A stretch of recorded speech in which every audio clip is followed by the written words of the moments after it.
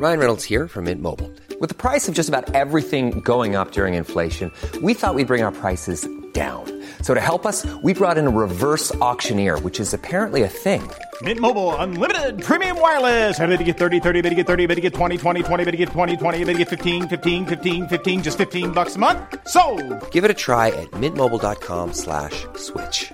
$45 up front for 3 months plus taxes and fees. Promo rate for new customers for limited time. Unlimited more than 40 gigabytes per month. Slows full terms at mintmobile.com.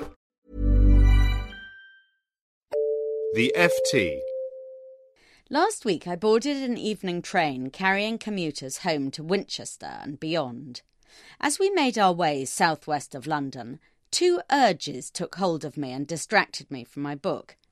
The first was to stick my biro into the bulging flesh of the man in the seat in front, who'd gone to sleep and was snoring in an irregular series of shuddering, guttural snorts and wheezes.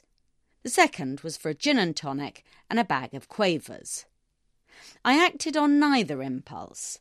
Indeed, I forced myself to attend to the book, I'll Have What She's Having, written by three academics who argue that almost all our decisions are based on copying.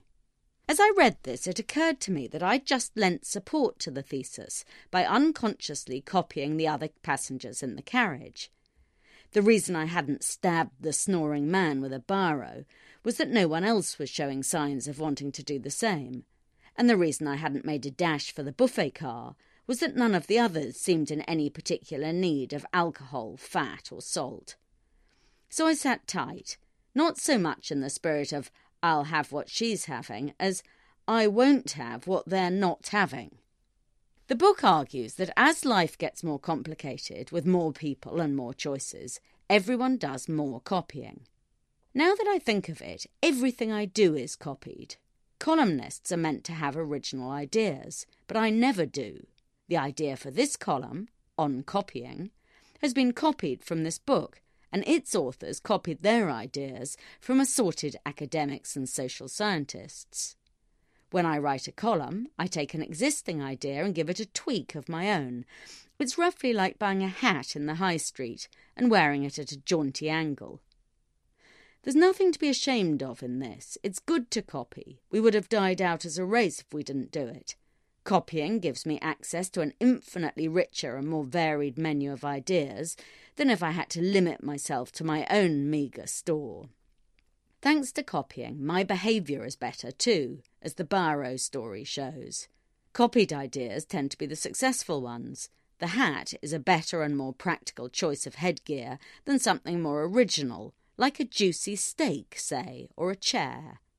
Companies that copy do very well. Microsoft has built up a business worth $200 billion or so on the basis of it.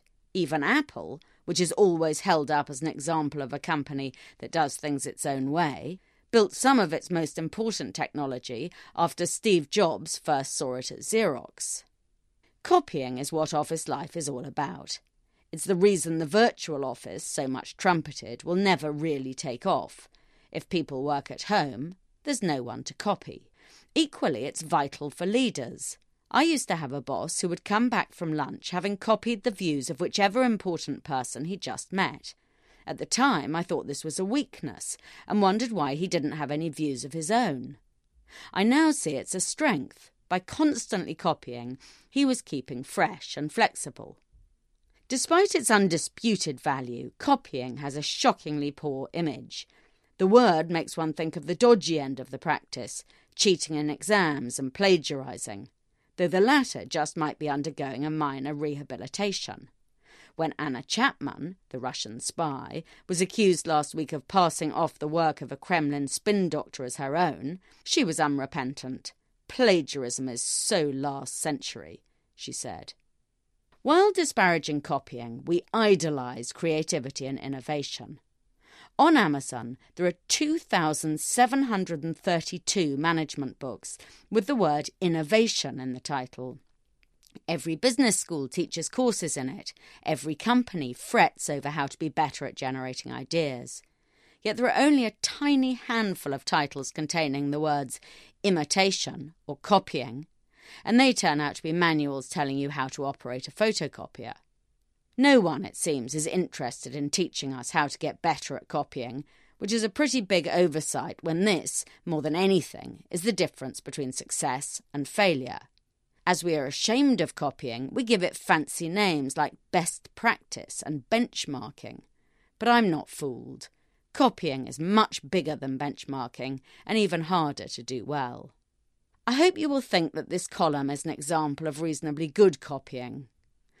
On the other hand, I've come to the conclusion that abstaining from that G&T was rotten copying. It would have lifted my spirits and injected a bit of cash into the sacking economy. For more downloads, go to ft.com/podcasts. Hi, this is Craig Robinson from Ways to Win, and support for this podcast comes from Invesco QQQ, the official ETF of the NCAA. Invesco QQQ is proud to sponsor this episode, and even prouder to provide access to innovation for the last 25 years. Basketball has had innovations over the years, too. We're seeing the game played in new ways every day. Learn more at Invesco.com/QQQ. Let's rethink possibility. Invesco Distributors, Inc. Planning for your next trip? Elevate your travel style with Quince. Quince has all the jet-setting essentials you'll want for your next getaway, like European linen, premium luggage options, buttery soft Italian leather bags, and so much more. And is all priced at 50 to 80% less than similar brands. Plus, Quince only works with factories that use safe and ethical manufacturing practices. Pack your bags with high-quality essentials you'll be wearing for vacations to come with Quince. Go to quince.com/pack for free shipping and 365-day returns.